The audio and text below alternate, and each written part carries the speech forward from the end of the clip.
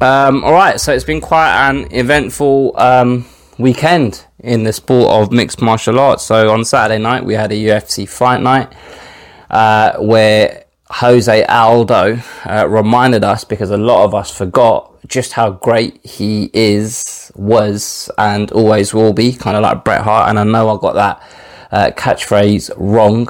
Apologies up front, James. And then obviously we had Sergio Pettis produce a highlight reel finish against the one and only Kyoji Horiguchi. I want to not get that wrong, so let me read it. Kyoji Horiguchi, I got it right. In the Bellator event on Friday night. So I just wanted to take a few minutes to talk about what happened over the weekend. But before I do, my name's Rahul J. Chan. This is the Battle Camp. Thank you very much for joining me. If you're new to the channel, please do consider subscribing. First and foremost, just quickly want to shout out Ryan O'Connor. Because Ryan, thank you for messaging me on Monday and telling me to make this video, because I struggle with motivation sometimes, man. Like, you sit here, you put some effort into, sharing your opinions, recording it, editing it, posting it, and you come back 2 or 3 days later and you've got 37 views, and it's a bit like, fucking hell, man, what a waste of time. But you gotta keep pushing through, innit? That's how you get more subscribers and all of that. But it's just nice to get a bit of encouragement along the way, so appreciate it. Thank you very much. But yeah, much like yourself, Ryan, I was kind of, I don't know what the right terminology is, but I was quite inspired by Jose Aldo. Don't get me wrong, I wasn't inspired to go and fucking sign up at my local gym and get hit in the face. Just inspired by the road that he's been on and the perseverance that he's shown, and the fact that he's still there doing what he loves at such a high level. I think going into the fight, the perception, well, my perception, I can't talk for everyone else on the planet, but my perception was that this is almost like the last kind of, the final test before Rob Font meets the big boss in a computer game. And in this kind of context, it will be, this is the final test that Rob Font gets before he's in the title shot conversation. So that means either he gets the next title shot, or he's definitely in a cemented number one contender fight for the next title shot. Actually, let's go one step further. When Aldo dropped out of his fight against Peter Yan for the bantamweight title, Rob Font was contacted to be the replacement for the interim belt. But he couldn't make it happen because of just, training and, the timescales and all of that stuff, right? So he's definitely someone that's earned his way up the ladder to be in these conversations, and his performances have kind of reflected that of late, right? Because obviously his last fight was against Cody Garbrandt, where he absolutely schooled him, and that was back in May. But prior to that, Marlon Moraes, which was a spectacular knockout, Ricky Simon before that, and ironically Sergio Pettis prior to that, right? So he's been on a decent run. And personally speaking, going into the fight, I just assumed that this would be, I was very cognizant of how good Jose Aldo still is. But I just felt as though, because this is a 5-rounder, it might be difficult for Jose Aldo in the later rounds. Obviously, Jose Aldo won this fight comprehensively. I think he won every single round in 2 of the judges. Yeah, so 50-45 for 2 judges and 49-46 for 1 judge. Now, I don't know whether there was a 10-8 round in there as well. Do you know what I mean? Because I can't remember whether it was the second round or the third round where Jose Aldo just started pouring it on him, knocked him down, hurt him. And Jose Aldo turned in the kind of performance that is a what's the opposite of gentle? The opposite of a gentle reminder. That's what it was. Just reminding us that I'm still a very, very high level fighter. And I think, personally speaking, I'm very kind of careful about doing this, because I've caught myself doing this in the past. So I'm very kind of conscious of trying not to make this mistake moving forward. Is if a fighter has a bad performance, I try not to judge them just off of that one performance, or if they have a really good performance, I try not to think that this guy's the next best thing since sliced bread, right? Like, for example, when Conor McGregor lost to Dustin Poirier the first time, you had people totally losing their shit, losing their rag, telling us how Conor McGregor just doesn't have it anymore, and he's just not in the right headspace, he's not training the way he should be training. He had True Geordie going red in the face, filming a video much like I'm doing at the moment, telling us he's finished. No, Conor McGregor's finished, like. And if you guys remember what I said in my kind of post-fight kind of video, I was just like, well, you know, it was just a bad day at the office. I don't really think he's finished. I'm pretty sure he's capable of coming back again. And when Jose Aldo had, had a checkered kind of history over the last 3 or 4 years in terms of the results of his fights, a lot of people had written Jose Aldo off, and personally, I hadn't written him off as a fighter. I just felt as though his ability to recapture a belt might not be at the required level, if that makes sense. And this win against Rob Font, it didn't surprise me by any means, right? I wasn't surprised, but again, at the same time, I don't want to be Captain Hindsight and pretend as though, oh yeah, I predicted this, because I didn't. I'll reiterate, I thought Rob Font is going to beat Jose Aldo, right? But while the fight was playing out the way it was, where Rob Font was trying to really push the pace and trying to outwork Jose Aldo and trying to not let Jose Aldo settle, and just trying to be the first one to the punch, literally, and just stifling Jose Aldo. And the way Jose Aldo was able to kind of weather the storms and come back and really crack Rob Font with powerful strikes and hurt Rob Font, that didn't surprise me, right? None of that surprised me. But at the same time, it was kind of like a pleasant reminder for me personally that why would I think that Jose Aldo doesn't have the skills why do I think he's in decline? Why do I think he's declined more than he has? I don't even know if he has actually declined, right? Maybe someone like Jack Slack, or someone that can really look at someone's technical capabilities in the octagon can answer that question. But for me personally, if I just kind of cast my mind back to when I first came across Jose Aldo, it was when he was fighting in WEC, and I remember kind of hearing about these leg kicks where he destroyed Uriah Faber's leg, and Uriah Faber was on crutches. I don't know whether Uriah Faber broke both his legs in that fight or what. I can't remember the context behind it, right? But I remember seeing these clips on YouTube when he beat Cub Swanson in the first round and knocked him out with a flying knee, and all of this stuff was back in 2009, right? But when he made his UFC debut, which was in when you fought Mark Hominick for the first in 2011. That can't be right. I'm sure he had a couple of fights before that in the UFC. But yeah, because I remember that fight so specific. So this is the point I'm trying to make, right? Because in the UK at that time, it was difficult to get WEC on TV, right? But when he fought Mark Hominick, according to this Wikipedia page, that was his UFC debut. But in my head, he had fought in the UFC a few times prior to that event in Toronto, in the Rogers Centre, whatever it was called. And the reason why I'm saying all of this is he had this reputation, and he just had this air of invincibility. And the only thing that I can compare it to is John Jones when he was on his run, when he beat Rampage and he beat Rashad Evans and he beat Shogun for the belt to start with, and he beat Machida. And there was a period in John Jones's career at £205. If you can remember what I'm talking about. But there was that period where it just felt as though John Jones is going to win. It's just a question of how, right? And Jose Aldo had that, and Anderson Silva had that. Anderson Silva had that at £185 when he was on his winning streak as champion. It was just like, how is anyone going to beat him?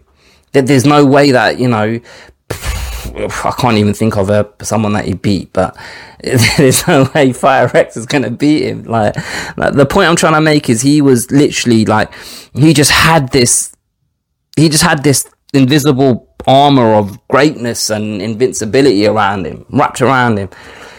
And the fact that he lost to Conor McGregor, and then he had those 2 defeats to Max Holloway, and who else has he lost to? And then Volkanovski, and then actually he lost to Volkanovski, and then after that Volkanovski loss, he, just out of nowhere, I'm dropping down to bantamweight, by the way, guys. When there was so much talk, actually, when he was on this run at £145, at how difficult it is for him to make that weight at £145, and it just felt like the obvious step for him was to move up to £155. And for me, I felt as though when he decided that I'm going down to bantamweight, I felt like, when fighters get to a certain point of their career where they haven't quite hit the goal that they thought they were going to hit in terms of being a champion of their chosen weight class that they've been operating in for the majority of their career. So then they decide, actually, here's what I'm going to do. I'm going to drop down, or I'm going to go up. Luke Rockhold, for example, Chris Weidman going up to £205. Who else? Cody Garbrandt, he's doing it. He's going down to £125. Who knows how he's going to look against Kai Karo France on whenever that is. I think that's this weekend, actually. The point I'm trying to make is when he made that move, when Jose Aldo made that move, I thought to myself, he's doing that thing that fighters do, where they can't quite admit that their skill level just isn't at the same level as the top guys in the sport currently, so they're blaming it on other things such as weight, etc. And he's come into this weight class and he's done well. Now look, obviously he's lost to Peter Yan, and that fight was entertaining for the first 2 rounds or so. First 2.5 rounds, and then Peter Yan just took over. But the win against Marlon Vera, the win against Pedro Munoz, and then the win against Rob Font, I think it's just more of a case of, like, how Khabib recently was talking about how Jose Aldo should just retire, and Jose Aldo shouldn't be fighting anymore because he can never be champion again, and that should be the goal if you're a fighter. And it's all well and good saying that if you are good enough to achieve those goals, and clearly Jose Aldo was good enough because he was champion for a sustained period of time, right? But at the same time, like, those standards will effectively, or that way of looking at things would effectively rule out 85-90% of the fighters that do this sport professionally. And there's a lot of people in Khabib's team that have fought professionally and do fight professionally that don't really have any chance of being champion themselves. At least Jose Aldo achieved that goal. He attained that level of greatness, right? But Jose Aldo is still operating at such a high level. And it's weird, right? Because, when someone is actually achieves something so great in the sport, as Jose Aldo has done, us as fans turn around and start saying, oh no, he just doesn't have it anymore, he should retire. Like, we just make this kind of blanket assessment that this guy shouldn't be doing what he loves anymore because in our minds he's not as good or as great as he once was, right? And it might even be true because, again, sat here, I don't know whether he does have what he needs to beat a to beat a Peter Yan. To be fair, I wouldn't be. I don't know whether he'd be able to beat a TJ Dillashaw. Corey Sandhagen would be interesting. Aldo would be interesting, but I don't know whether Jose Aldo has what he needs to be champion again. But he's been fighting in this sport, and he's been fighting amongst 3 generations of fighters, and he's still fighting at a very, very, very high level, and he needs his flowers for that. And actually, I'm glad that, from what I've seen from the MMA media covering the sport, that's what he's got. He's got the respect that he deserves because of his performance over the weekend, and he's got the love that he deserves and the adulation around his. It's caused people to look back at his career and reassess how we perceive him as a fighter, myself included. So yeah, it's nice to see, man. I love these kind of stories in combat sports, because it's too often when a fighter becomes a champion and then loses the belt, and then they go on this kind of spiraling journey that has the odd peak here and there, but then there's another trough, and you get to a point where you have people sat there online telling you that you're shit and you shouldn't be doing this anymore. Stop fighting, retire already. And I don't know, man. Maybe it's the fact that I'm an Arsenal fan, right? And the way we've been playing recently, I go on social media and all I see is just people reacting with like this visceral kind of sense of hate and emotion about one bad result. And admittedly, we've had more than one bad result this season. Like, I was supposed to record this video yesterday, Monday night, after the football, but the way I felt after we lost to Everton, I just couldn't sit here and talk crap in front of a camera, because I was genuinely upset. Like, Arsenal genuinely has an effect on my mental health. But just seeing how people react, the same people that were telling us that Arteta is Arteta ball, he's finally doing it, he's turned us around, we're going to be top 4 this season. And then it's the same people tweeting about Arteta out. Oh, I never believed in him. What is his philosophy? Blah, blah, blah. People just it's almost like but it doesn't even register to them that I'm completely contradicting what I was saying 2 weeks ago. And that kind of mentality exists in sport, man. It just exists in sport. And I have been guilty of it in the past, and I genuinely do try and make a conscious effort of not being that guy anymore. But it's just nice to see. It's just nice to see the respect that someone of Jose Aldo's stature is getting now after this big win. To be frank, big win. I don't mean to go on for so long about this, but you can see, obviously, it just had a nice, it's a nice feel-good story. A nice feel-good story for the weekend. Another nice feel-good story for the weekend, for Sergio Pettis, that is. He defeated Kyoji Horiguchi at Bellator 272 via spinning back fist. So Sergio Pettis was getting dominated by Horiguchi. And actually, let me take a step back, because Horiguchi was a new signing by Bellator. And he is, amongst the MMA hipsters, a highly rated bantamweight, someone where they say he genuinely is a top 5 pound for pound bantamweight in the world. He obviously previously was fighting in the UFC. The only defeat he had in the UFC was against a certain Demetrius Mighty Mouse Johnson. He left the UFC and went to Ryzen. I think he's had one defeat in Ryzen, which he immediately rectified in a rematch by knocking the guy out, Kai Asakura. But he entered Bellator with a 29-3 record, right? And fighting against Sergio Pettis on Friday night, watching that fight, I hadn't seen Horiguchi fight for years, right, since his UFC days. But the way he was dominating, I don't know if dominating is the right word, the way he was beating Sergio Pettis in that fight, people were saying that he had won every single round until he got knocked out.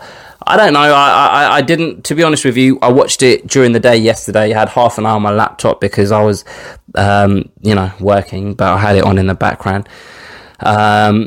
And from what I saw, I could definitely concur with the fact that Horiguchi was winning the fight. I don't know whether it was so clear that he won the first round, but I didn't really watch it intently. I did take my eye off the ball a couple of times.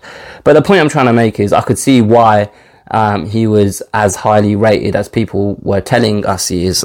Luke Thomas and Brian Campbell on the Morning Combat Show were telling us when he signed to Bellator, this guy, he'll be a very difficult test for Sergio Pettis. He's a very, very, very, very, very, very, very good martial artist. And they were excited about the fact that Bellator had signed him, right? So the way he was fighting that fight, it looked as though Sergio Pettis was just not going to find that next gear to overcome Horiguchi. But also, it didn't look as though he was going to be able to knock Horiguchi out, because just how clinical Horiguchi was with his striking and the way he was able to level change so quickly and secure takedowns or push Sergio Pettis up against the fence, and then, just basically he was dominating him in certain kind of transitions in the fight, right? And then out of nowhere, Sergio Pettis throws his high kick and he follows it up with a spinning back fist, which connects and it knocks Horiguchi clean out. Now, I think I said at the start of this video, I can't remember if I did say it or not, to be honest, but that's the kind of finish that you usually associate with Sergio Pettis' brother.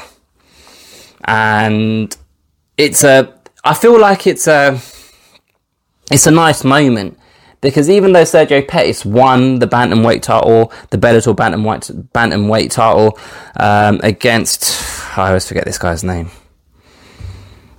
What is his name? Juan Archuleta.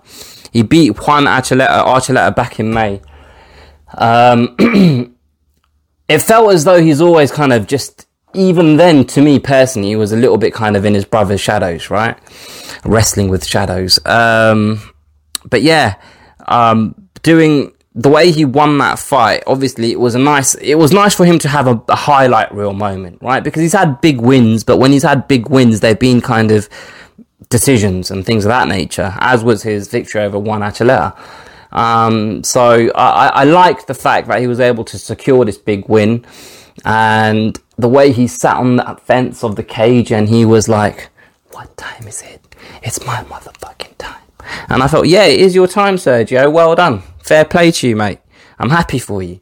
I'm happy for you to get that big moment, and, loads of different people were posting it on social media and talking about it, etc., etc. So yeah, I was glad to see that. Commiserations to Horiguchi, because he was winning the fight. But I suppose that's why we love the sport. That's why we love the sport, because anything can happen at the drop of a hat within a split of a second. And Kyoji Horiguchi learnt that the hard way on Friday night, unfortunately for him. Now, please comment this below, right? If you've got this far in the video, that is. Please do comment. Do you give a shit about a bantamweight tournament? Because I don't. I feel disconnected from Bellator, and I've been saying this for a good year or so. I don't really feel any excitement for Bellator, because they keep in divisions where they can, I feel like where they can have, real kind of inject some energy into a division and have some kind of excitement and storylines, etc., etc. They keep having these tournaments, Grand Prix, that they call it, and I struggle to give a shit. I genuinely struggle to give a shit about these tournaments that they keep putting together. And I don't know why it's so necessary that for them to do that.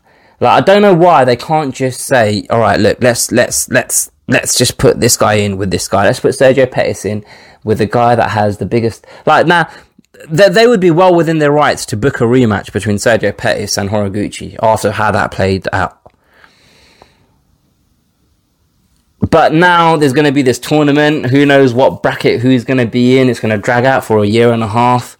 And then eventually we're going to have the winner get crowned. No one's really going to care. I just wish they'd stop. Will you stop, Juan? Stop, Juan. But I struggled to get excited about these Grand Prix, man.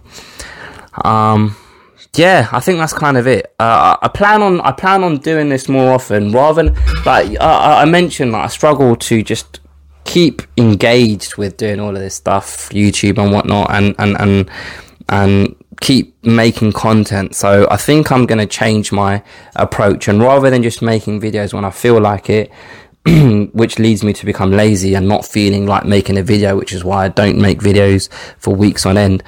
I feel like I'm going to start just doing Tuesdays and Thursdays. If I say on Tuesday I'm making a video and on Thursday I'm making a video, whatever the topic is, however long or short the video might be, that's what I'm going to do. So that's what my plan is. Now, I'm not making excuses and I'm not already backing out of this plan, but obviously we are approaching a festive period, so it might be difficult as this year comes to an end, but definitely from January, I think that's the new game plan. Twice a week, on a Tuesday and a Thursday. And then if something is proper, like, breaking news that makes you go like, wow, can't believe that happened, then I can just make a video as and when, breaking news sort of thing. But yeah, that's my plan.